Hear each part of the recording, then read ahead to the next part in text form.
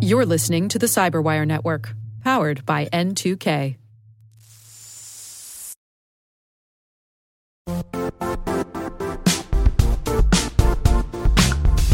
The IT world used to be simpler. You only had to secure and manage environments that you controlled. Then came new technologies and new ways to work. Now, employees, apps, and networks are everywhere. This means poor visibility, security gaps, and added risk. That's why Cloudflare created the first-ever connectivity cloud. Visit cloudflare.com to protect your business everywhere you do business.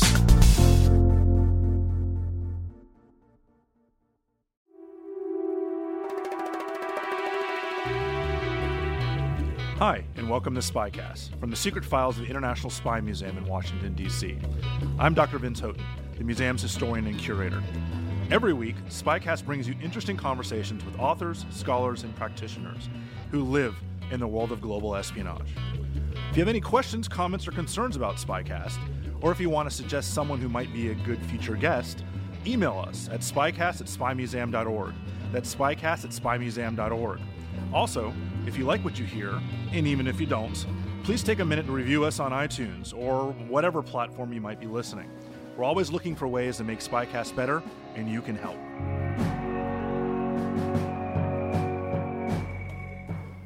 We're joined today by Jim Gant and Ann Scott Tyson. Jim is a former U.S. Army Green Beret major who operated in some of the most dangerous war zones in the world, most notably in Afghanistan, where he developed a unique strategy that forced a reassessment of how counterinsurgency should be fought. Ann Scott Tyson is an experienced war correspondent who spent more than a decade of her career in combat environments. A Pulitzer Prize nominee, she has written for the Christian Science Monitor and the Washington Post and contributed to the Wall Street Journal. She is the author of American Spartan, The Promise, the Mission, and the Betrayal of Special Forces Major Jim Gant. Welcome, Jim, and thank you for taking the time to talk to us here at SpyCast. Yeah, thanks a lot, Vince. This is a great honor. We're glad to be here. So, Jim, let me start with you, because there's a lot of misunderstanding today about what the Green Berets are, what the Special Forces are. And I think that one of the reasons for it is, in the last 15 years or so, all the special operations communities kind of had the same mission. It's been a lot of direct action. It's about, there's the bad guy, go kill the bad guy. And there hasn't been this kind of separation of jobs like it was intended, like where it used to be the joke, like if you wanted to go take an airfield, you'd drop in a Ranger battalion. If you wanted to go blow something up, you'd send in the SEALs. If you wanted to train insurgents, that's where the Green Berets were. So let me ask you a little bit about what inspired you to join Special Forces. Because there's very few people who actually make it through the grueling, not only the Q course, but the years of training and everything that goes into being in U.S. Army Special Forces. Well, I guess it started when I was in high school, and I picked up a copy of Robin Moore's book, which spoke about the Green Berets, and I found it fascinating to go into another country and learn the language and learn the culture and fight alongside the local people. There was something about that. It was very close. It was very personal.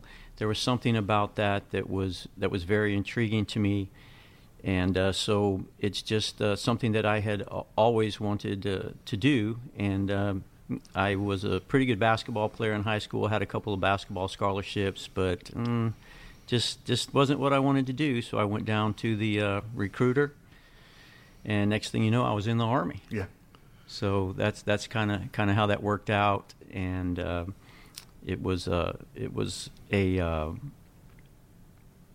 wonderful journey. It was a wonderful journey. But I was very intrigued by going into a country and fighting alongside those people and Deo Presso Liber to free the oppressed. And so I from about high school on, I was very, very intrigued by that.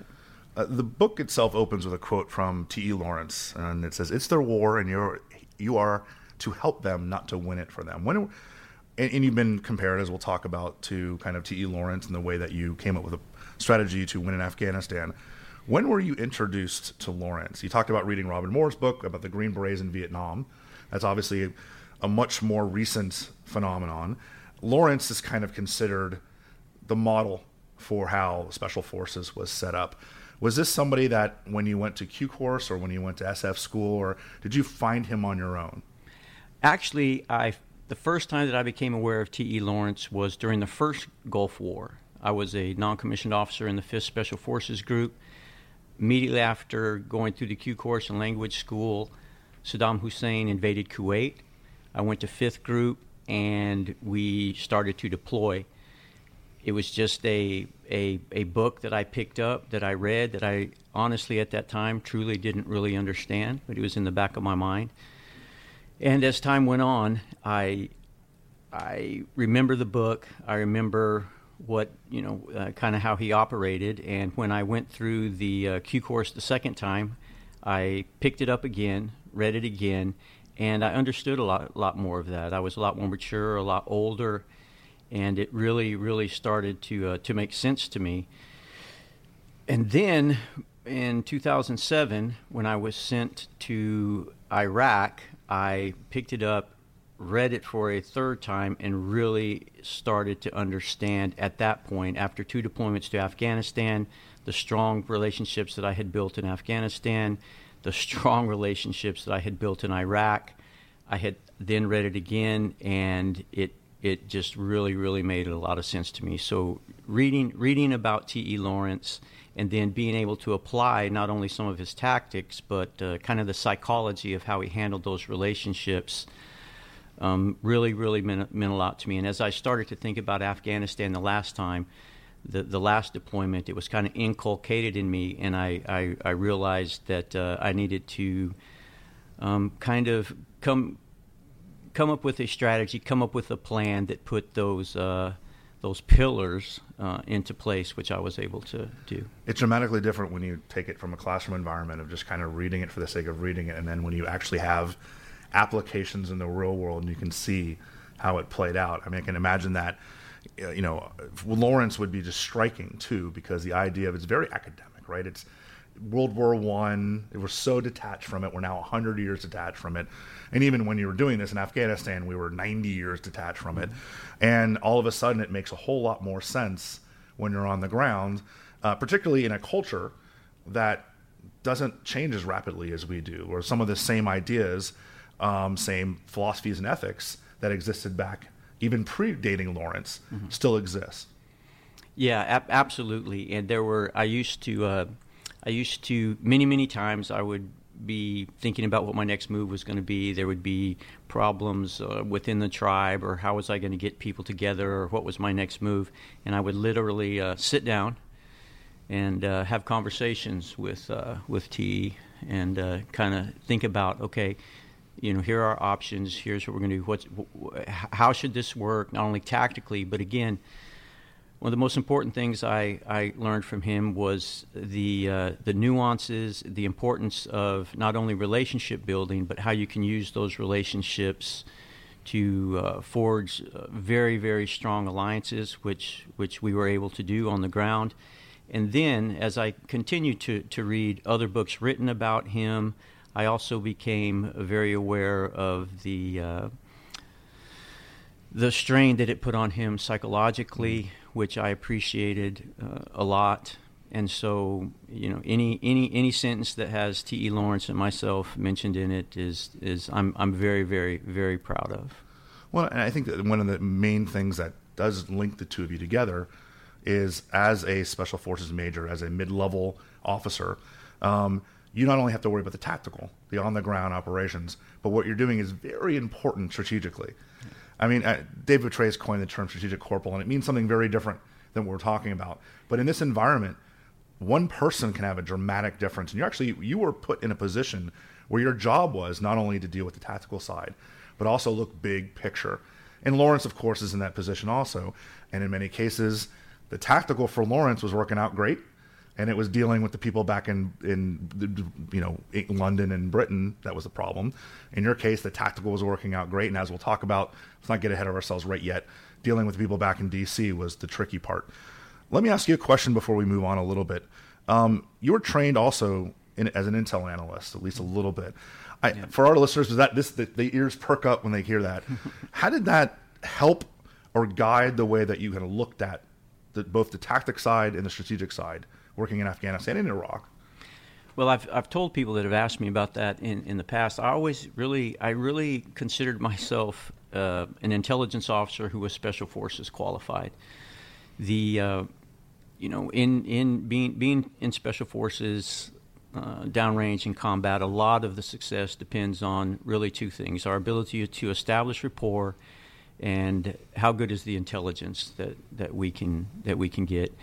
And so I was very, very attuned to gathering intelligence, and it was a major part of the job. I always felt like that it was my responsibility to open up holes. In other words, finding out where there were situations on the ground where we could be successful, finding out where those places were, who the people were that we could talk to, and that was a difficult thing, particularly in Afghanistan.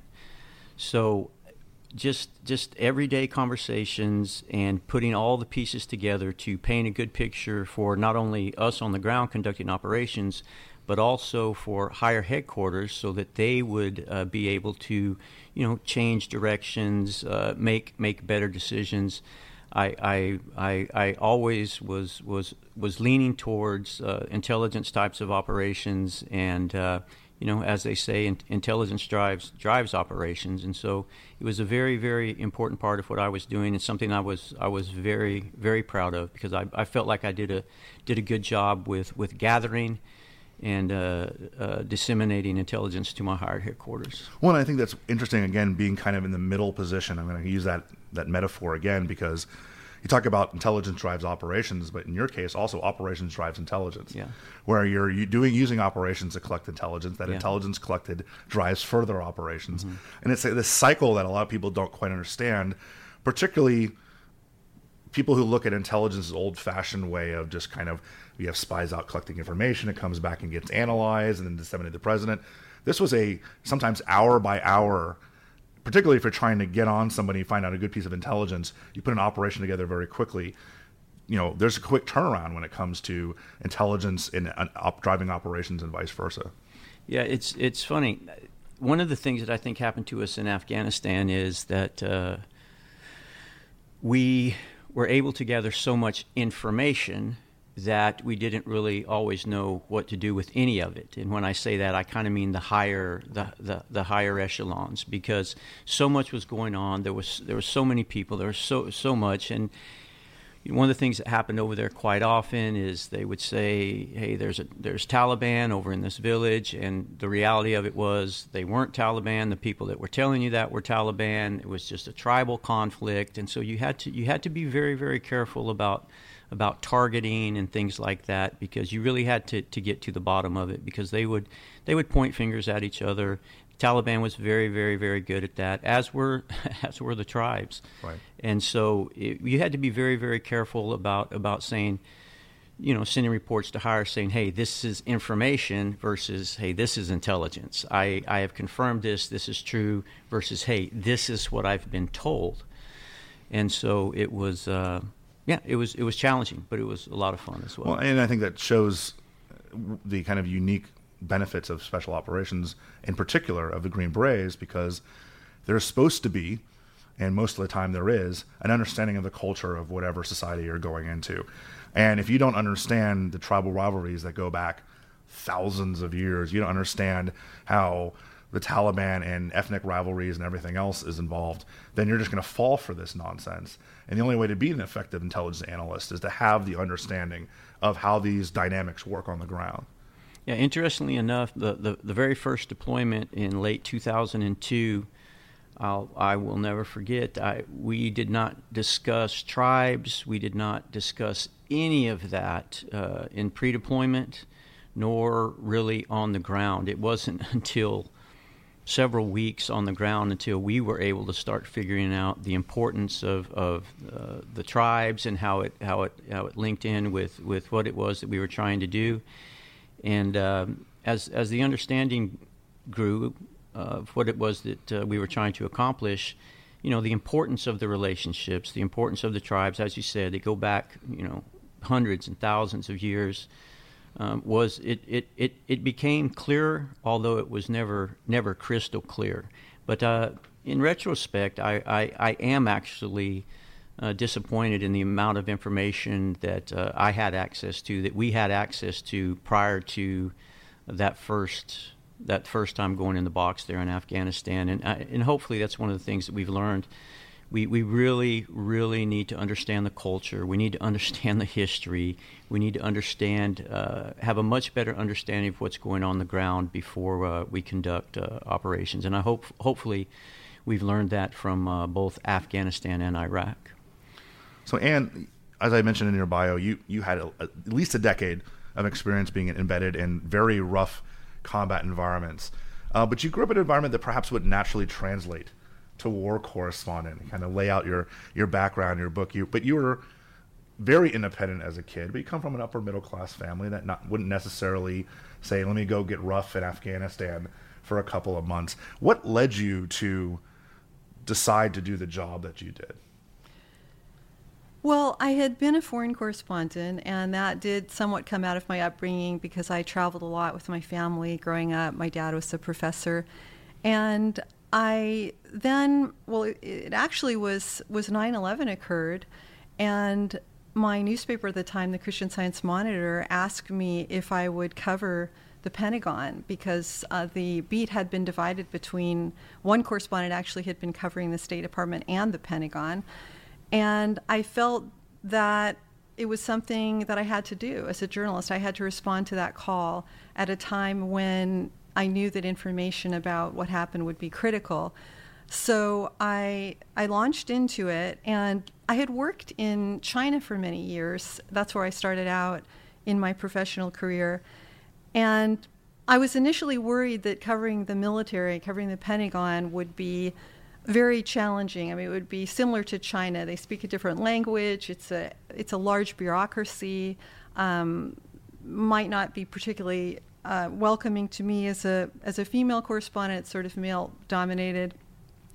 But I quickly realized that, as with China, the military was a world that very badly needed translation for the American public. I quickly found out that my editors, my family, my friends, they didn't understand what I was talking about. They didn't know the basics of how the military was organized, the names of the different sizes of combat units, and so forth. So I realized that there was a need, and of course, very quickly after that, the war in Afghanistan kicked in, and by the time Iraq rolled around, I was the most experienced person on my paper with that knowledge, with that ability to translate. So yet again, my editor came to D.C., sat down with me over lunch, and basically asked me if I would be part of the invasion, and it was my job. I realized that I needed to say yes because otherwise our readers, the American public, would not have the insight on what happens during an operation. It was very, very different waiting for the Iraq War to begin, not as a bystander, but as a person who knew that they were going to be there. So from the get-go, I started sort of feeling the anticipation that perhaps a military member would feel being going into that environment. Well, as Jim mentioned, there's a difference between information and intelligence. And I think that you mentioned something in the book, and this is something that a lot of war correspondents I've talked to, particularly ones covering the last 15 years, have mentioned. The fact that a lot of people are willing to just take what the Pentagon gives them in press statements and other things like that. What made you decide to say, I can't just go with the official statements of the DoD.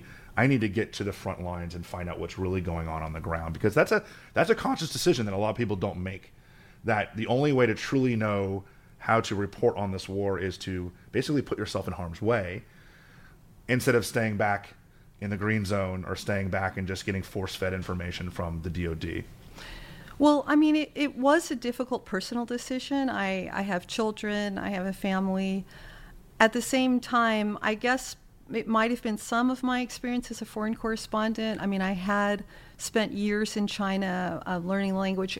I know that only goes so far. Sitting in the Pentagon briefing room only goes so far. And it was only underscored to me many times, I can't tell you how many, that I would come back from an extended trip in Iraq or Afghanistan and be standing next to a general who would say things that were simply inaccurate, who did not know where the forces were aligned, and be in a position of correcting them, which was very disturbing to me. But and there were times when the defense secretary would question a reporter who had been downrange and seemed to be asking more information, because their information is also not only perhaps limited but filtered. Mm-hmm. And so it's essential to break out of that. It's the only way to do it, in my opinion. What was the value, and you certainly did this, what was the value of talking to, and I was one of these, talking to the grunt on the ground, right, the enlisted junior officers, but at the same time, again, you talk in the book about the idea of going on a helicopter ride with David Petraeus and kind of talking to everybody in between. A lot of people don't do that also, right? They get the war's eye view from being embedded with a particular, like an infantry unit, or they're kind of walking around with the 4 stars and all the brass. Do you find it integral, and maybe this is a softball question, but I want to hear you talk about it. Do you find it integral to kind of get a wide picture from different ends of the spectrum when you're dealing with a wartime environment? Yeah, absolutely. I mean, I think that on one hand, I mean, this is just talking about going out on operations, because I mean that is where the rubber meets the road. Being with small level, units, platoons. That is where you really see what works and what doesn't. And what I felt was, there was some controversy over should you be an embedded reporter with military units or stay outside and be independent. And the truth to me was that if you are with a unit and you are out on an operation, there's no way to hide whether things work the way they're supposed to or don't. You are going to know, did this operation go down the way it was supposed to? What went wrong? Mm-hmm. And so by having that understanding of how things, what's possible and how things work and sometimes go wrong, then you have the knowledge necessary to ask intelligent questions to the battalion commanders, the colonels, and on up to someone like General Petraeus. So, Jim, let me skip ahead to Iraq in 06 and 07, which is, people remember back again, this is now history. It's extraordinary. They probably some days think of it as being yesterday, but we're now more than a decade separated from the time of some of the worst fighting in Iraq. This is when it truly looked as though Iraq was going to break out into a full civil war, and some might have argued it did. And you were put in as trying to help an Iraqi unit, kind of what the Green Berets are designed to do. And you got them to trust you in many respects by fighting by their side. In many cases, showing you were willing to have their backs. Mm-hmm. I wonder how much this was a conscious decision or if this was just instinct. This was one of these things where you walked in and you said, okay, this is my new kind of brothers in arms. I want to make sure we all trust each other. Or did you think of that? This is my plan walking in the door of how I'm going to get them to trust me, how I'm going to make this work. And maybe it's a mixture of both, but I wonder kind of how much you pre-plan what seems almost kind of like off the cuff when you move forward. I've never been asked that before. That's a fantastic question. I haven't really. At that point, I haven't really thought about this, but I can tell you that at that particular point, I had a fantastic commander there, Colonel Chipper Lewis, and basically he said to me, Jim, this quick reaction force at the National Police, is a National Police level unit, is a militia. And we believe that they are involved in some sectarian killings. I need you to go down there and figure out what is going on.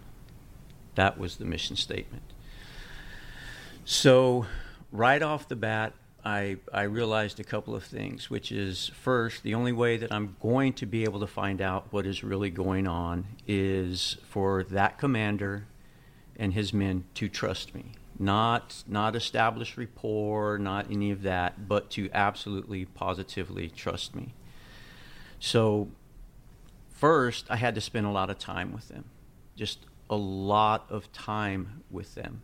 getting to know them, what are their daily problems. And not only that, but of course drinking the chai and watching TV and becoming friendly. And the second part of that to me always has been and always will be going on combat operations. And I was taught train, advise, assist, and lead, particularly early on these types of missions. And so I didn't go into that halfway. I went into it 100%. It was also at this time that I was just blessed with a phenomenal interpreter and as an aside, I was able to get him to the United States in 2007. He lived with me for a year, and he's doing fantastic now as a U.S. citizen. He's just a wonderful person. But he and I trained a lot. We talked a lot, and so I essentially had someone who was with me 24/7 that allowed me to go into these types of situations. And it became very, very apparent very quickly, the first operation, that they were very hesitant. There was a lot of guys in the unit, but they were hesitant in a way to do some of these things. And I realized that the best thing that I could do for them is to show them my willingness to not only fight, but to die. And it didn't take that many operations before they had an incredible amount of trust in me. Where that became more of an issue is them trusting my small team collectively. Right. And that was able to work itself out in Balad in late 2006, early 2007, most intense fighting that I've ever been a part of. We fought every single day, and the first few days in Balad, my small group of guys would go into these very, very big gun battles with a battalion of Iraqi policemen, and they wouldn't go into the fighting initially, and my guys were pretty upset about that. But I knew if we would just continue to do that eventually that they would get it. They would understand. They would see it. It was more about them seeing it than it was telling them that we needed to do it. Right. It was teaching by example versus. That's exactly right. And several weeks into it, we looked up, and there they were, constantly. Another couple of weeks, and now they're in the lead, not being told to be in the lead. But just they wanted to be there because they wanted to prove their manhood and that they were warriors and that they cared. And so I to this day I really stick to that part of our mission, being Green Berets, is to not just train, advise, and assist, but be willing to go out on the front lines and fight alongside our allies. And when you put us in situations where we really can't do that, it really takes away from what it is. And by the time I left Iraq, I was just so proud of Colonel Doffer, the Iraqi commander, and that unit. They had molded themselves into one of the most trustworthy and best national police units in the entire country. And I was very, very, very proud of that. And as you say, Iraq during that time, when I think about it, it was the violence was just off the charts. I mean, it was an everyday thing. It never stopped. Sometimes we would get 3 or 4 raids a day, and we would just hit target after target after target. And it was great because anytime something was going on, they needed to find out, gather intelligence, or execute targets, whatever it was, we would normally get the call for that. So it was a fantastic time, very, very stressful. And kind of as an aside to that too, I mentioned Colonel Chipper Lewis. What a fantastic commander. And we remained friends after we came home, and he he would call me up and he would, say, "Hey, Jim, I feel I'm just really sorry about all that. I sent you in to really, really bad situations. You guys did fantastic, but I just can't. I just can't right now. I just can't think about it." And later on, Colonel Lewis, he took his own life. He committed suicide, and something that's very difficult for me. And I tried to support him. And that thing, you're always worried about your own guys, and you try to take care of your own guys.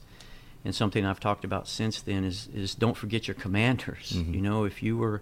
If you were subordinate there and you had commanders, you need to reach out to them occasionally and tell them that you love them and that you care about them and that they did a good job, and we might be able to save some lives that way. But when I think about Iraq, I think about the heaviest fighting of my life. Well, let me ask you, you talked about returning from Iraq, because I think that this plays an interesting role that people don't understand unless they've been in this kind of a situation. And you've obviously kind of given a hint a little bit about how hard it is to transition back to civilian society. How difficult was it for you? Because there's a letter to your father that's in the book that I think is really striking. And this is before you kind of redeployed back into Afghanistan. And I remember, let me give you a little personal. I try not to insert myself as much as I can, but back in the Balkans in the 90s, where I was a young, barely in my 20s, and I saw what we all saw, whoever was deployed to the Balkans in the 90s, whether it was mass graves or everything else. And then going back and hearing my friends talk about their problems, I'm like, boy, do you not understand. I mean, yes, those are big problems for you, but I've just looked at 500 bodies, all our age, who were gunned down because of their religion, and it's kind of the perspective was just warped out of its mind. And of course, coming back to the United States, and especially 07, 08, when everyone was focused on the economy and the election, no one was talking about Iraq. How hard was it to transition back to where everyone around you was not your close-knit brotherhood, not the people that you kind of could trust your life to, but it was average, everyday civilians?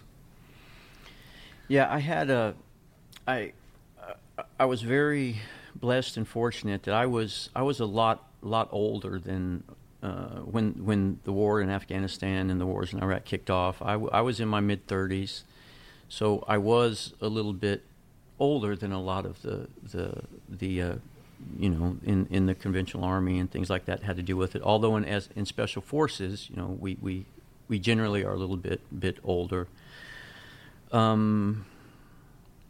I can tell you that coming home, I struggled a lot. I don't know that I've ever really come home from Iraq. Don't know that I ever will. I am and have been blessed and fortunate to have a wonderful family and that has supported me. And more than anything, I am fortunate in the fact that my best friend happens to be my wife, and she was there. Not only did she experience the wars, but we experienced it together. And so throughout my struggles, she has been able to just help me in a way that's just you just can't measure it.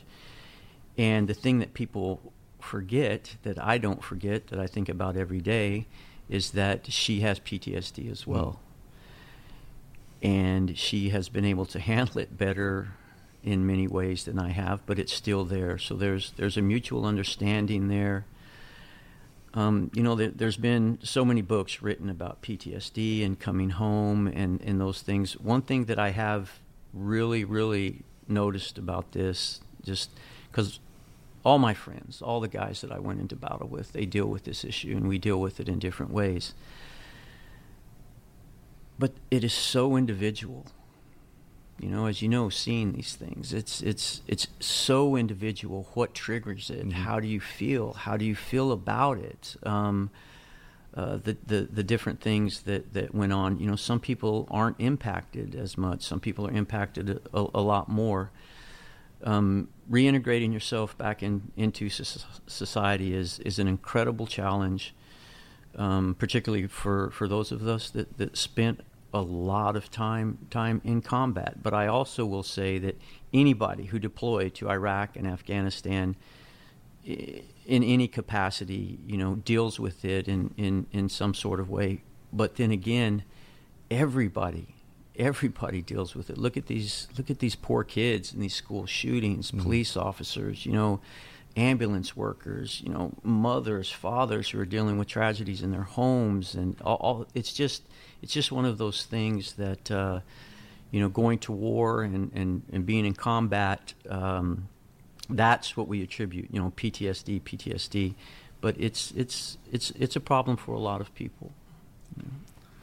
I appreciate you talking about that. I mean, it can't be easy, right, to talk about this stuff. Let me ask you about One Tribe at a Time, because I think this is where we can really get into some of the nitty-gritty on this. So in between deployments, you decided to hunker down and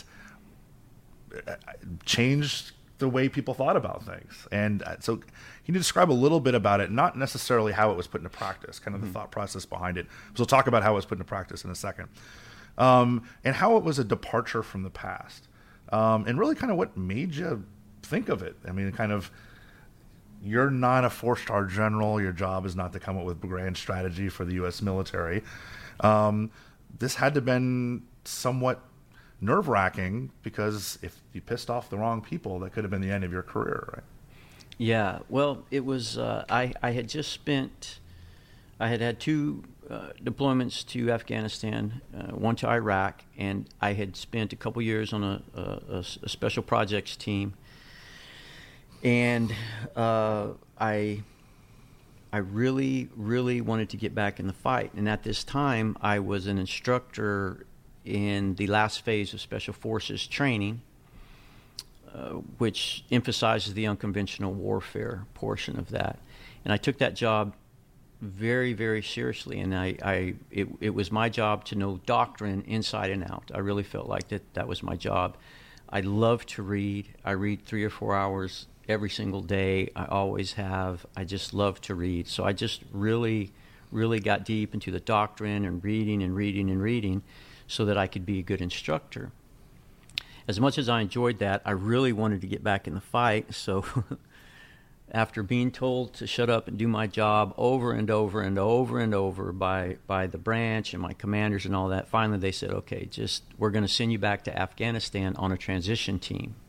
Not as a SF guy, but just on a transition team to help train the Afghan National Army. And I was super excited about that. So I got in contact with the guy in charge there in Afghanistan, say, hey, I'd really like to go back to Konar. I have some relationships there. I know it really well. He said, sure, that's no problem. So I had to go to CGSC, so I had about 8 or 9 months before I was going to deploy. And so I sat down and I said, how am I going to do this? How am I going to be successful? So I took all of my past experience in Afghanistan. I took doctrine. Okay, this is what we should be doing. And I just kind of came up with a plan on how I would do this. If I could do anything that I wanted, how would I do this to be successful?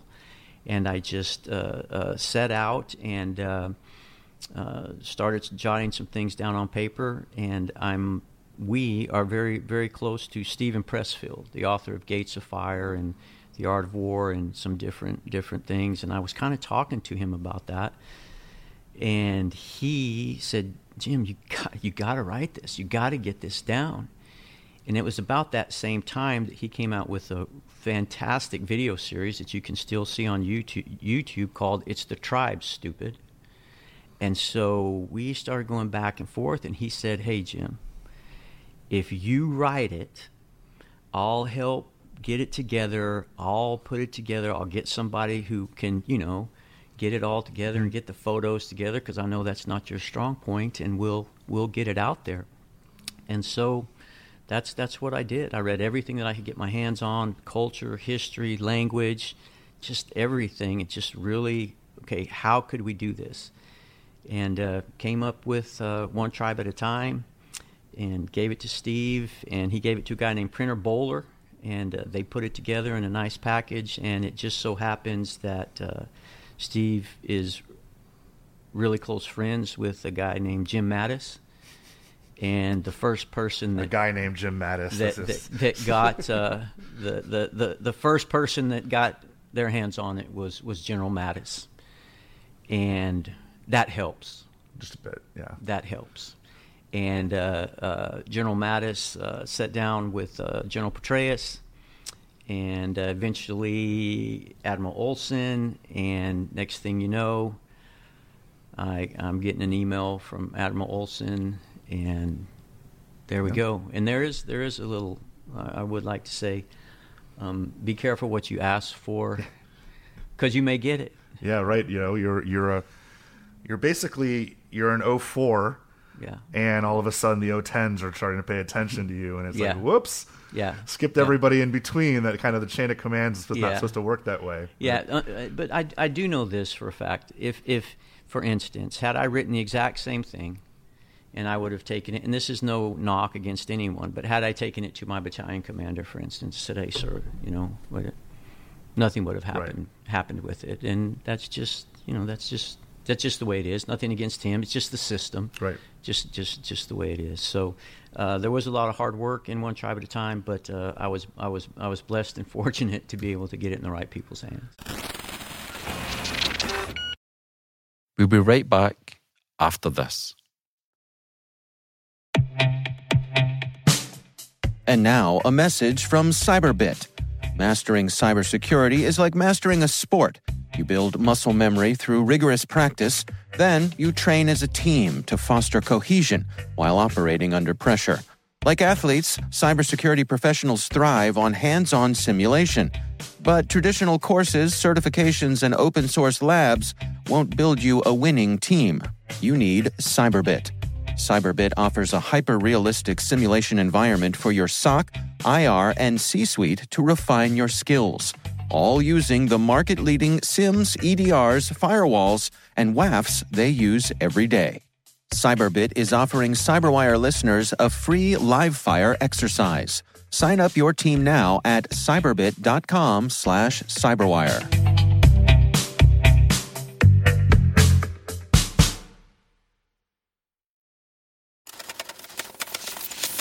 So, Ann, let me ask you, because this comes at a very opportune time, because there's not only one transition taking place with Jim going back to Afghanistan, but there's a transition politically here in the United States taking place, where this found its way into David Petraeus and Olson's hand at exactly the right time, when everyone is scrambling to look for a new strategy for Afghanistan. Can you talk a little bit about that?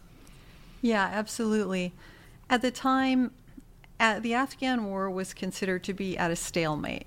And that's what a report from the previous commander, General McChrystal, had stated. So President Obama was trying to figure out a strategy in sort of a very methodical way. And it was clear that, well, General Petraeus was brought in to replace McChrystal.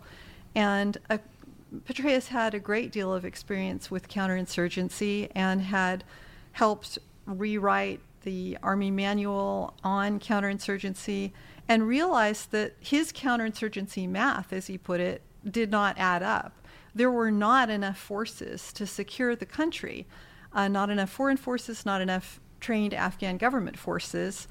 And the solution that he was gravitating towards, which was highlighted in One Tribe at a Time, as Jim wrote, was to recruit the local tribes to defend themselves. Afghanistan is primarily rural, so you have large swaths of territory that was controlled by the Taliban. And so this idea came to the forefront just at the time when key decisions were being made on the future of our strategy in Afghanistan. Because these were key decisions, because if you went the counterinsurgency route, you're talking about tens of thousands of U.S. soldiers that would have had to have been sent into Afghanistan. This, on the other hand, could be done with, yes, incredibly highly trained soldiers, but a much smaller footprint, and a much more politically possible way of fighting the war as well. The issue, of course, is the timeline, the ability to do this very quickly. And it kind of flies in the face of this longer relationship building thing. That was obviously a debate taking place at the highest levels, and you actually do a very good job in laying it out, because we're now more than a decade removed from these conversations.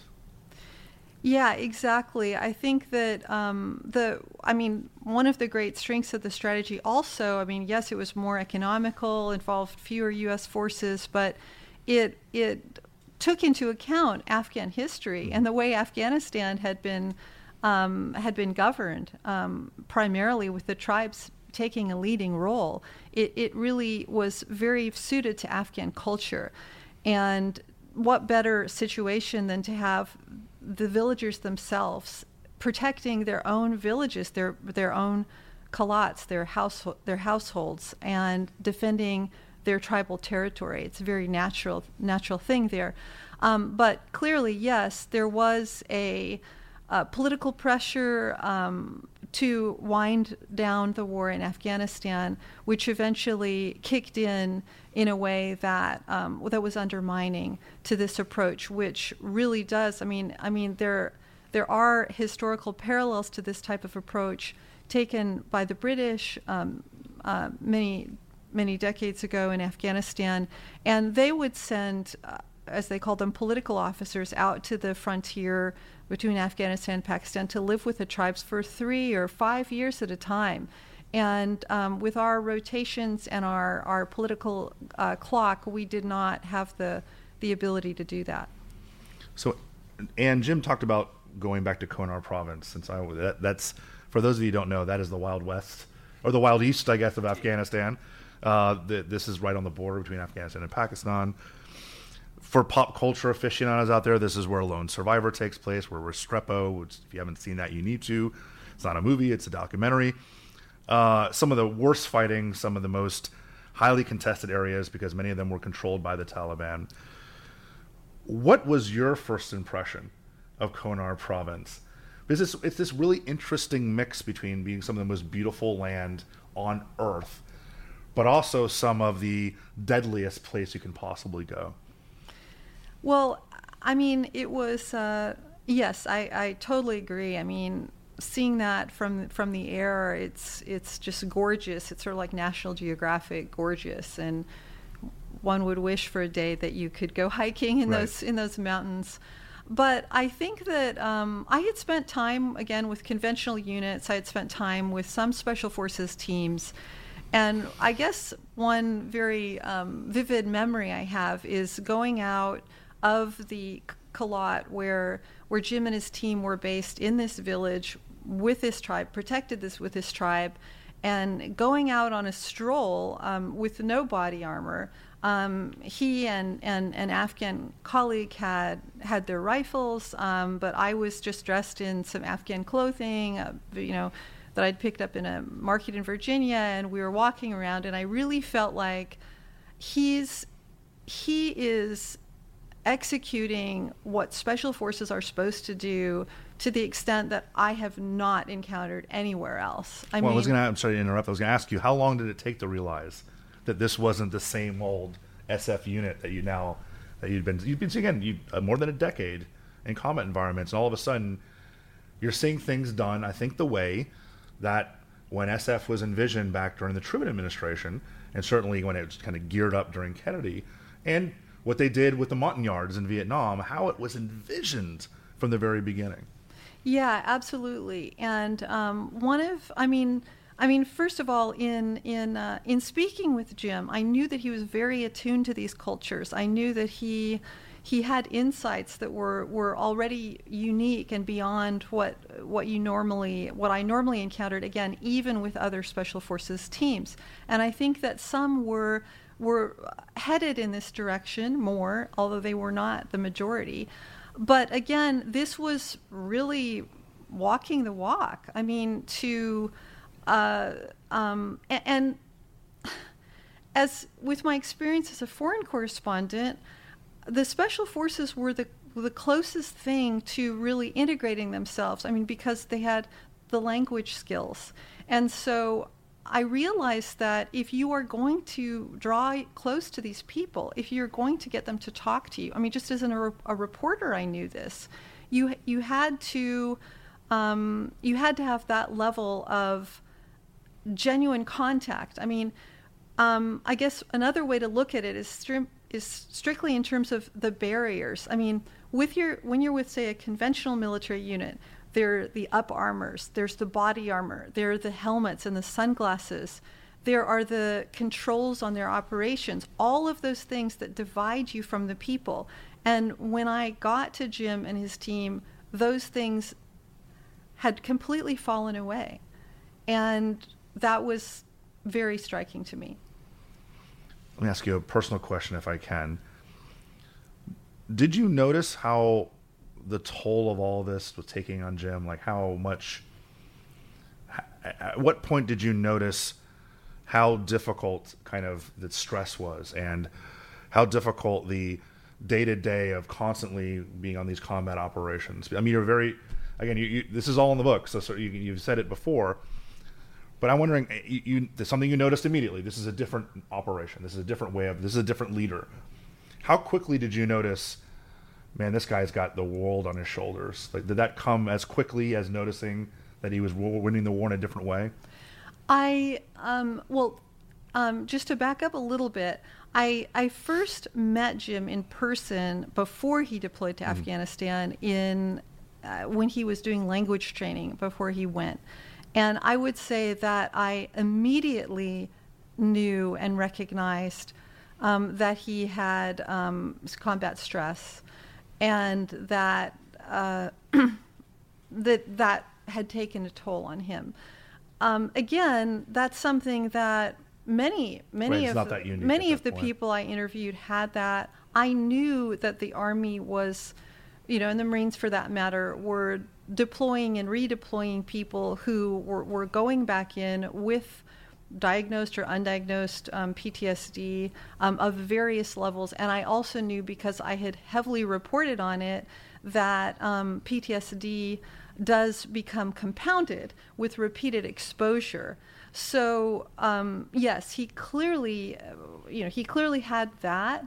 And I also knew that he was a person who was 100% committed to the mission, and therefore the only way that he knew how to encounter this was to take everything on his shoulders, was to give it his all, not leave anything behind, essentially. But in a sort of a counterintuitive way, I knew that if he didn't do that, he wouldn't be able to live with himself afterwards. And sorry, Jim, we're talking about you like you're not sitting right here. Let me go back to you, actually, because let's actually talk about the One Tribe strategy, because we talked about it in a kind of a very broad sense. But I'd like you, if you could take us almost like what is a day-to-day approach to this. I want people should go read this for themselves, but if you can kind of lock it down, like what does it mean on a day-to-day operational basis to do this strategy of living and dying potentially and fighting within these cultures and these tribes? Yeah, sure. I think this would be a good time to mention too, as a part of who I was as an SF officer, as a Green Beret, growing up in that culture. When I started putting this together, my heroes, the guys that I read about, the guys that I wanted to be like, were the Special Forces guys in Vietnam. I mean, what an incredible history that we have, and particularly in Vietnam, with the Montagnards, as you said, the CIDG, the civilian irregular defense groups, all of that stuff. So I read everything that I could get my hands on that, and so the strategy in and of itself, as I use the word doctrine, but that's who we were. This is what we were supposed to be doing.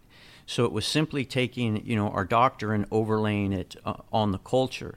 So, fast forward to the execution of it, there were some things that, there were a lot of things that I just was not prepared for. One of them was the difficulty, as you've talked about, of my tactical responsibilities, laying that over those tactical responsibilities, making sure that me and my guys survive the day, okay? Survive the day versus wanting to have operational impact in the CONAR and having a strategic impact on the war.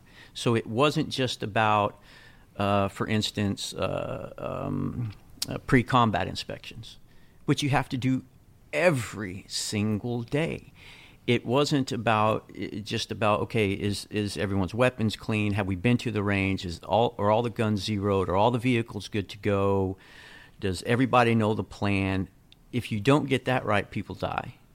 At the same time, okay, today's mission, how am I going to have operational impact? Who are we going to go see? What's the outcome of what it is that we're trying to do? And so I was also very well aware of the fact that we couldn't take a lot of guys down there to do this. We couldn't have 200 or 300 guys down there. We couldn't have 4, 5, 6 teams. We needed to keep our footprint really small.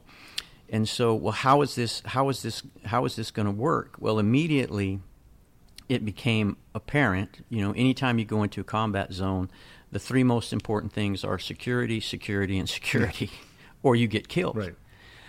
So how does that work? Well, the tribes secure themselves. They're secure. So how can we connect into that? And that's where having the prior relationship with Malik Norafzal, Sitting Bull, as we called him, that relationship and that relationship with his family and the elders immediately gave us the most important thing that we had to have to operate, which was security. And it also, very importantly, gave us what I kind of term, it gave us psychological security. In other words, a lot of those smaller bases, particularly in the CONAR, they're getting hit. They're getting hit. They're getting hit. They're There's getting no hit. QRF too. There's nothing. They're getting hit. They're getting hit. And people would come down and say, "Oh my God, Jim, where's your security?" Like, what do you mean, where's our security? I have 4,000 people protecting me. No one's going to get in here. And so, that was a big help. And then what it became about was leveraging relationships. How do I bring the tribes together? Can the tribes know that we are going to support them? Because now you're talking about the ability to secure large portions of the ground. More people will come, more tribal elders will come. And that's exactly what happened. And there was a point in time where we were speaking to the 3 most powerful tribal leaders in all of CONAR. We were right there, I believe. And at that time, I had fantastic support at the CJSOTF level and the CIFSOC level, but I had a SOTF commander that just wouldn't allow me to take that last step to tie those guys in. The one thing I'll say about the daily operations was we would have team meetings every evening. Every evening we would have team meetings. We would talk about what we did that day. We would talk about what we were going to do the next day, and then I would always try to bring something in every single day to these meetings, some lesson learned or something that we needed to start preparing for. So we'd lay out the next day, and I usually pulled guard duty every day, which I'm very proud of. I usually pulled the last shift from about 4 a.m. to 6 a.m. every morning. And whatever it was that we had planned would change by 6:05. And so that was something for people in the military that's difficult. Hey, guys, I know we thought we were going to go to Chalet Valley and look for IEDs or whatever it was we were doing, but Haji John Dodd and Haji John Shaw have showed up, and they want to drink tea. They want to talk about some stuff, so you guys hold on. Or a villager, a little girl would get burned.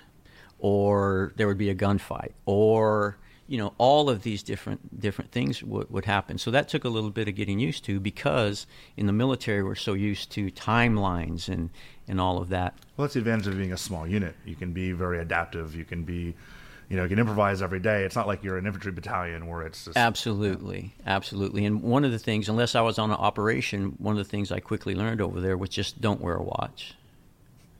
Don't wear a watch. It's irrelevant.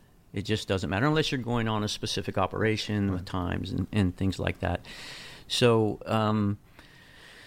and it also was very, very stressful in the fact that the most important thing that I personally did every single day was my face-to-face contact with everyone.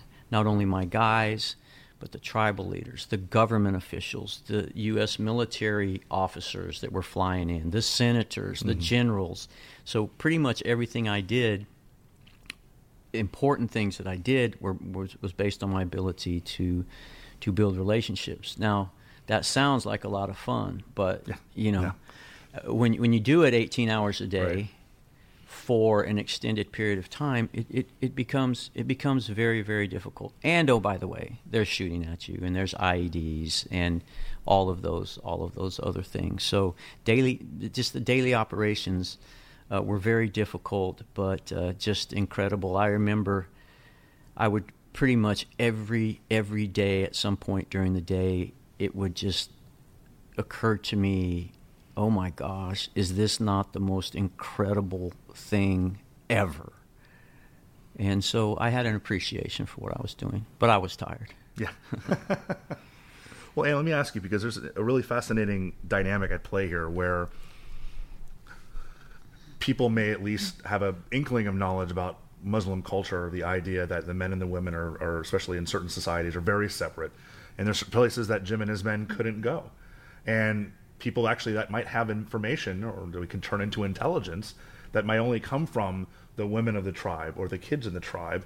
And you, although, in a very unique situation, actually could be an intelligence asset, because you're talking to these women, you're talking to these kids throughout the whole province.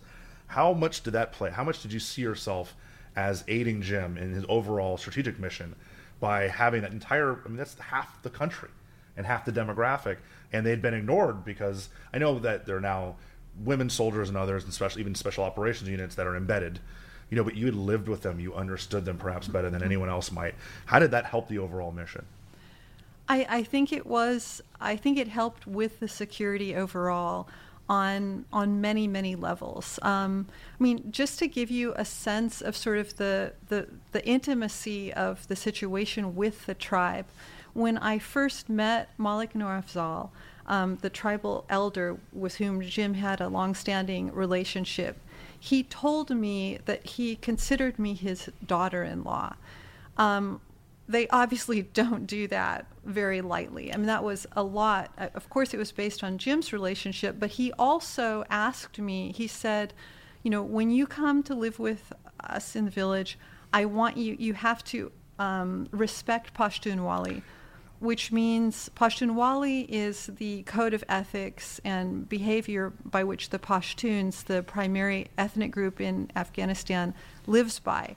And I agreed to do that, and I did that. I dressed appropriately, I behaved appropriately, and that allowed me to be welcomed constantly into the inner quarters of these large kalats where Jim and his men could not go. In fact, no men at all could go other than the men who were relatives, who were the husbands or other close male relatives of those families.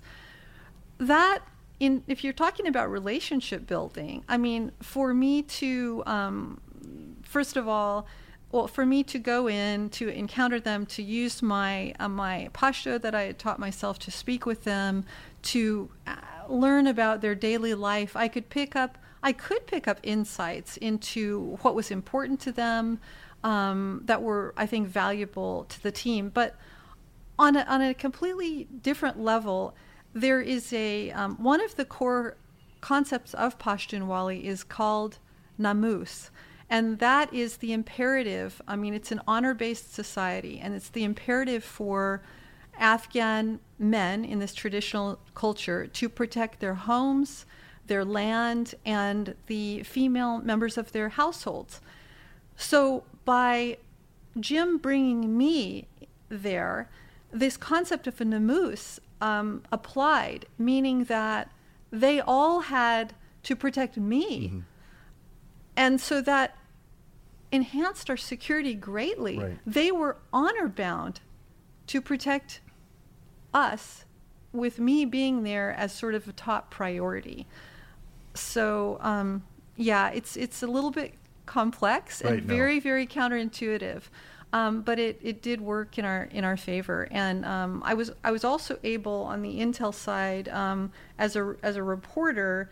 I had this sort of they also allowed me to interview them at length, and I interviewed former Taliban members in detail about how they were recruited into the Taliban, how they rose up through the ranks. And I think that a lot of insights that I gained on the other side, talking to the men and interviewing them, was also useful.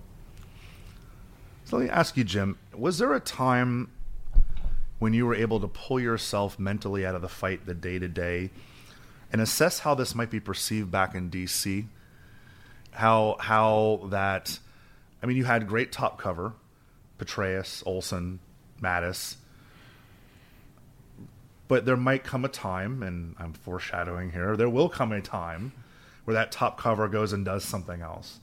Was there ever a time where you kind of stopped and said, this is so outside of not the mainstream of how SF was supposed to be, which is exactly what SF was supposed to be, but this is so outside the mainstream of what SF has become that this is going to come back to bite me in the ass? And I know that you actually mentioned that the person that's going to come and stab you in the back will be wearing a Special Forces tab. Yeah. You talk a little bit about when you started realizing that this was, that the perception was less Lawrence of Afghanistan and more Colonel Kurtz back in D.C. Yeah, well, I one of the things that I had a relatively successful military career, and I was very loyal to my subordinates, and I was equally loyal to my commanding officer. And as you mentioned, I can't overemphasize how much the top cover, as we call it, allowed me to be so incredibly successful for the first year or so that I was on the ground. I had as much top cover as a tactical commander probably in the history of warfare. I mean, well, I want to interrupt you because if you Google you in pictures, there's pictures of you with John McCain. Yes. There's pictures, like basically you had everybody just saying, do what you're doing. Yes, yeah. Yes. And so that protected me from a lot of the middle management and the bureaucracy and those kind of things. But as you said, those guys started to move on to other assignments. And there was a specific point in time where I did realize that pretty much the people that had brought me in and, the people that not only brought me in and cared about what I was doing on the ground, but cared about me personally, were starting to leave. And I pretty much... It wasn't so much that there was that I was worried about a perception of what I was doing, but there definitely became a point in time where I got the feeling that, through personal conflicts or just different things, that my higher chain of command not only was no longer being helpful in the mission, but they didn't care about me and my guys on a personal level. And to be frank and extremely honest, I just didn't give a damn, and I was just going to keep doing what I knew was the best thing to do on the ground to succeed at this mission. And I was going to continue to push, and I was going to continue to press. And I really didn't think that much about how it was going to end, or for me personally. But there also became a time where it was starting to get really apparent that that we were going to leave Afghanistan, and that was my biggest fear, that we were going to go in here. I was going to get these people to trust me and my guys, and that we were going to leave them. So there was a definite point in time where I knew that it wasn't going to end well, and that I had to prepare the tribal people that had been so wonderful, just so wonderful to us, for that time. With that being said, day one, I told Malik Nur Afzal, and I told Haji John Dodd and Haji Ayub and all of the rest of them that I worked with, right off the bat, I told them, we are not going to be here forever. We have a limited period of time. I can't tell you how long that is. I don't really know. But this is nothing more than an opportunity for you. That's all that this is. This is an opportunity for you. I want to help you in that. I don't know how long we're going to be here, but I'm going to be here as long as I can. And I held to that. So the perception of me, I knew some people loved me and some people hated me, and so I just felt like and I tell people I didn't always do what was right, but I always did what I thought was best. Right. And there was a difference there. There's a lot of dichotomy here. I mean, we talked about the whole T. Lawrence versus Colonel Kurtz thing, Lawrence, Afghanistan. You were told by a mentor, and this is in the book, that you're the best soldier I've ever known and the worst soldier I've ever known. Yeah. Again, in a wonderful dichotomy. And to be perfectly frank, losing your top cover was problematic because for those that didn't like what you were doing, you provided plenty of ammunition for them to come after you. And it had nothing to do with the mission itself. Yeah. And it had everything to do with like a lot of what we've already been talking about is, and you can chalk this up to our VA system or the military medicine of not recognizing certain aspects. I can be honest. I'm not a doctor. I'm not a psychologist, but I read about you and I say, what the hell were you doing over there? Other than winning the war, right? But medically and psychologically, why were you there? And so can you talk a little, I know you've been very honest about this in the past, but can you talk a little bit about, you gave them the opening in many respects to come after you using the UCMJ, right? Not that your mission was failing, but other ways to come after you. Yeah, well, there was kind of two sides to that. There was the operational side, which they have operational guidelines, for instance, that you can't operate outside these guidelines. Well, when I first got over there, I had just a very good Siege Assotav commander who I'd had a long relationship with, who granted me a year-long Level 1 CONOP, which meant, and I know the people might not totally understand, but which meant that I could pretty much operate, task organize, do missions. I could do anything that I wanted in this specific area on the ground, minus raids, direct action stuff. If I was going to do any raids or any direct action stuff, I had to go through the same process as anyone else. And again, as an aside, you know how many Afghan homes I went into during this entire thing uninvited? 0. Okay. I was going to ask also before you move forward, how many Americans did you lose on your command while you're in Afghanistan? None. Yeah, so 0 is the number there too, just so people understand what we're talking about. Okay, go ahead. Yes. So there were guidelines, for instance, such as you couldn't do operations with less than 4 Special Forces qualified personnel. I'd never had 4 Special Forces qualified personnel the entire time I was out there.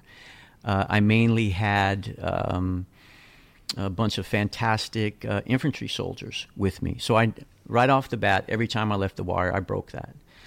They said that you had to take an 18 Delta, a Special Forces medic, on every single operation. Well, I only had one. Right.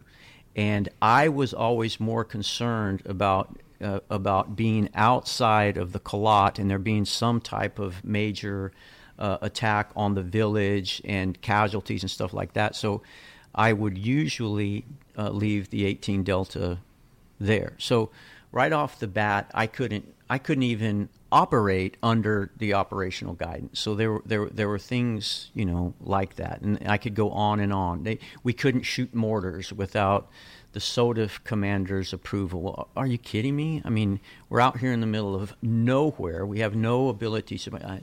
I'm going to shoot my mortars when I need to shoot. You're my not mortars. calling in 155s because there aren't any. No. There is none of that. Same thing with conducting low visibility operations. You drive around Afghanistan in your up armors and your RGs and all of that. Yeah, that's one thing. But there was many times, I would say 75% of the time I operated there, we needed to get from point A to point B, or we need to do something without attracting attention. And so we call them low visibility operations. That is how we operated. I mean, that is just basically how we operated. So there was a lot of operational things. At the end of that year, that CONOP ran out, and the new commander would not give me another level 1 CONOP. So now I had to operate basically the way everyone else did. I could not do that and survive. Right. It was I couldn't now go back after all of this and do these other types of operations. So every single day when I woke up, I was breaking all the rules. And then the other side of that was the personal stress that I was under, which involved I had many injuries. Part of which was from multiple IED strikes. I had a headache and still have one. I've had a headache for about 10 years. I have to sleep. I have to somehow, there has to be some escape for me. And of course, that's when they got into the alcohol, they got into the painkillers, they got into the sleeping medication, which I've never said that I didn't do, never. But ironically, it was actually pretty funny. The lieutenant who claimed that he thought that I was medicated and wrote the thing that he sent up to hire. I specifically remember that day in that me and another SF guy and a handful of Afghans walked about 10 kilometers in the mountains, and we captured a Taliban provincial leader. We captured him. And when I got back from that mission, I was probably as exhausted as I had ever been after any mission. And I took some pain medication and was exhausted and probably did look like a zombie because I felt like one. Right. And so, those things went on, and I wanted to stay in the fight at all costs, and so that's what I did in order to survive. That's it. So you can talk a little bit about the end. I mean, about how it all kind of came to the reason you're here in Washington D.C. Is you graciously came out to the opening of the new museum where we have a lot of your artifacts on display, and one of those, and again, this it shows how willing you are to kind of face the consequences, is the letter of reprimand that you received from on high. You've received a lot of words of support also. Yes. David Petraeus called you the perfect counterinsurgent. And a lot of your men, and certainly there's a record of keeping your men alive, as we mentioned. But it all kind of came crashing down. And the reason there's a lot of support out there for you was because there was this pushback from the Army. So can you talk a little bit about how that kind of came to an end? Well, as I said, a report got sent up, and at that point you understand that the military machine, the bureaucracy has no choice. Yeah. They have to do what it is, and it was during this time that one of the most phenomenal things happened, which involved Anne. And if there was ever any doubt how close the Afghans were to us, and how much they cared about us, and how much they cared about Anne and the team, as this process was happening on the ground, my Afghan local police force and everyone basically and took Anne by herself and whisked her out of the province, which is just another fantastic story.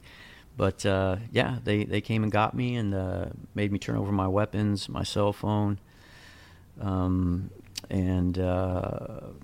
put me on a helicopter, sent me back to base, made me shave, and which was a horrible experience due to what the beards meant in that culture, and it really went downhill from there. And with much retrospect, I understand why they did what they did. They had to. I wish they would have handled it with a little bit more honor, with a little bit more respect. I think that if they would have handled it differently, the mission would have been more successful continuing on. And there are things in, for instance, a letter of reprimand and other things that I could dispute or I could try to explain that I chose not to. But there is one part of the the official documentation that was out there that I unequivocally deny, and my guys would too, which was that I in some way unnecessarily ever put their lives at risk. That simply is just not true. I did not do that. And so it was a very, very, very difficult time, to be told that I'm a disgrace to Special Forces. It's one of the toughest things I've ever been told. Being a Green Beret was the proudest thing I had done in my whole life. It had always been very, very important to me to be a warrior. I thought that's what Green Berets should be, and I put everything that I had into that. And I mean, to me, it's one thing to kind of say, look, this new Army, the way we're doing things now, really you don't work in it. So let's kind of get you out, and I kind of get you to the VA to get some treatment. It almost seems like stripping the SF tab was an insult that just they kind of did just to be kind of assholes about it. I mean, I just met you guys. We had long conversations over the phone about the artifacts and stuff. I'm trying not to take a side because I'm supposed to be an apolitical museum professional, and I can see their perspective when it comes to a lot of things that was going on here. I mean, we haven't talked about the fact that Anne probably wasn't supposed to be where she was when she was, and kind of things like that. And she's very been open about that, regulation-wise, UCMJ. But it seems to me the stripping of the SF tab is just obnoxious. And I'll go on record right now saying that they could have easily retired you, or even, other than honorable or whatever they want to do, even dishonorable. But the whole idea of going through that process to take the SF tab away, after all, you'd earned it multiple times at this point, just seemed to be kind of an absolute, just unnecessarily mean in many respects. Yeah, well, it's funny how that turned out, and I will definitely go on record as saying this. The two best Special Forces officers that I know, which equates to the two best soldiers that I've ever worked alongside or trained, have had their SF tabs taken from them as well. And when I look back on my career and I look now at everything going on around me, if what the Army or Special Forces or whoever, if what they are saying is that I am on the same level as these two guys, then I'm happy about that, because they were absolutely fantastic officers, and what happened to them is just a tragedy. And so, if they want to roll my name up with theirs and throw it in the trash, then I'm okay with that. And we know T.E. Lawrence had a pretty rough time when he went back to England, also. So. Yeah, he did. Anne, let me wrap this up by asking you about writing the book, because for those that a lot of people have read this. This has been out for a while, a very popular book when it came out. I wonder about the pushback from on high, number one, when you wrote this. And basically, in many respects, by coming out, and obviously now you by marrying Jim, the person that you were embedded with, is there any kind of trickiness when it comes to journalistic objectivity with this? Or are you even trying to throw that out the window and say, I'm writing about what I saw and what I know, and here is the story, and like it or don't like it, I don't care? Yeah. Well, in terms of my status, I had left the Washington Post and become an author in order to do this project. It absolutely would not have been ethical for me to report on Jim as a Washington Post reporter while I was in a relationship with him. So basically, I had reported on Jim before I ever met him. And once we fell in love, I stopped ever reporting on him. So I drew a very clear line, but I think that everyone knew me as this Washington Post reporter, so that got sort of blurred. So in this, putting on my author hat, I felt that, on one hand, I felt that Jim's complete honesty and openness about what he was doing was the only thing that made it possible for me to write this account, because it would be, I knew that he was not hiding anything or holding anything back. There were certainly all sorts of people I had covered or written about for whom that would have been impossible. So just from an author standpoint, I knew that I was going to get a straightforward account. I wanted to write this narrative nonfiction account, which it's sort of like a war memoir in a way. I wanted to write it because I knew going in that whatever happened with him trying to implement one tribe at a time, that it was going to be worth documenting. Right. I also knew that with the Army, with its historians, did not do a good job of this. These were very sanitized accounts that were very politicized, that weren't really getting the nitty gritty of what happens when you spend a team in to live in an Afghan village. And so in a way, I felt like, hey, first of all, authors, journalists break rules all the time to gather the information they need every single day. And we would never get what we need to know for the public or for anyone if we didn't break rules. So I felt that documenting this was going to actually, in some level, help special forces, help the military. I also felt that it was the first. I had been asked many times, "Hey, you've been covering these wars. You should write a book," but there was never anything happening that I felt was compelling enough to make me step away from the day-to-day coverage of the wars to capture it. And I felt that this offered genuine hope and promise based on all my experience, everything I knew, that it offered promise. So yes, I believed in it. And having been a war correspondent, having seen the suffering of war, what it means for people in their daily lives, was there a part of me that wanted to see a successful strategy do well, make a difference, change the course of a war? Absolutely. So on that level, was I objective? Yes, in the sense that I applied all of my journalistic skills to this. I was meticulous in fact checking for the book. And one of the things that Jim knows that I said to him over and over again, we can't put anything in this book that is not accurate. Right. It is got to stand up to all scrutiny. And I was bent over backwards, questioning, re-questioning, checking, rechecking facts to make sure that it was accurate. So all of that accuracy was my bedrock, my Bible for writing this. Everything is true. It's so extraordinary that it's hard for some people to believe, right, but it's all true. But had I crossed a line in becoming an advocate, in becoming a believer, in becoming a participant, yes, I did. And in that sense, it's a memoir. It's a personal account. It's not journalism. Right. Well, that's what makes it a unique story. I mean, it's something that, like, I went into this when it first came out, knowing very little about it. I grabbed it, going, "Oh, this is going to be a relatively straightforward account." And then all of a sudden I'm like, oh, wait, the author is a big part of this story, and it just kind of gave it this different flavor to it. The book is American Spartan. It's been out for a couple years. If you haven't had a chance to read it, it's absolutely fascinating, again, not only because of the story of Jim Gant, but also the story of Ann Scott Tyson and how they came together and how they now are moving forward in their lives to do bigger and better things.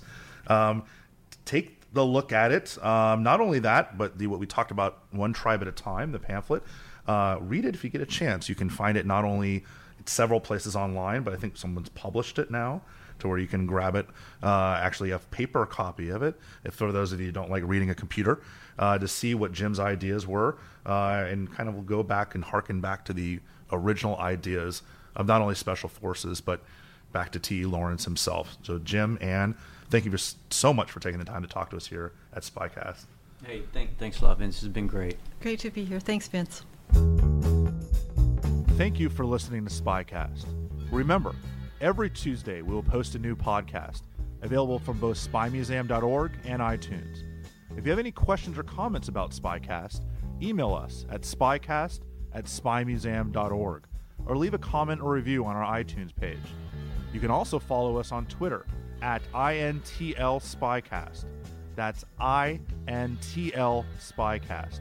Talk to you next week.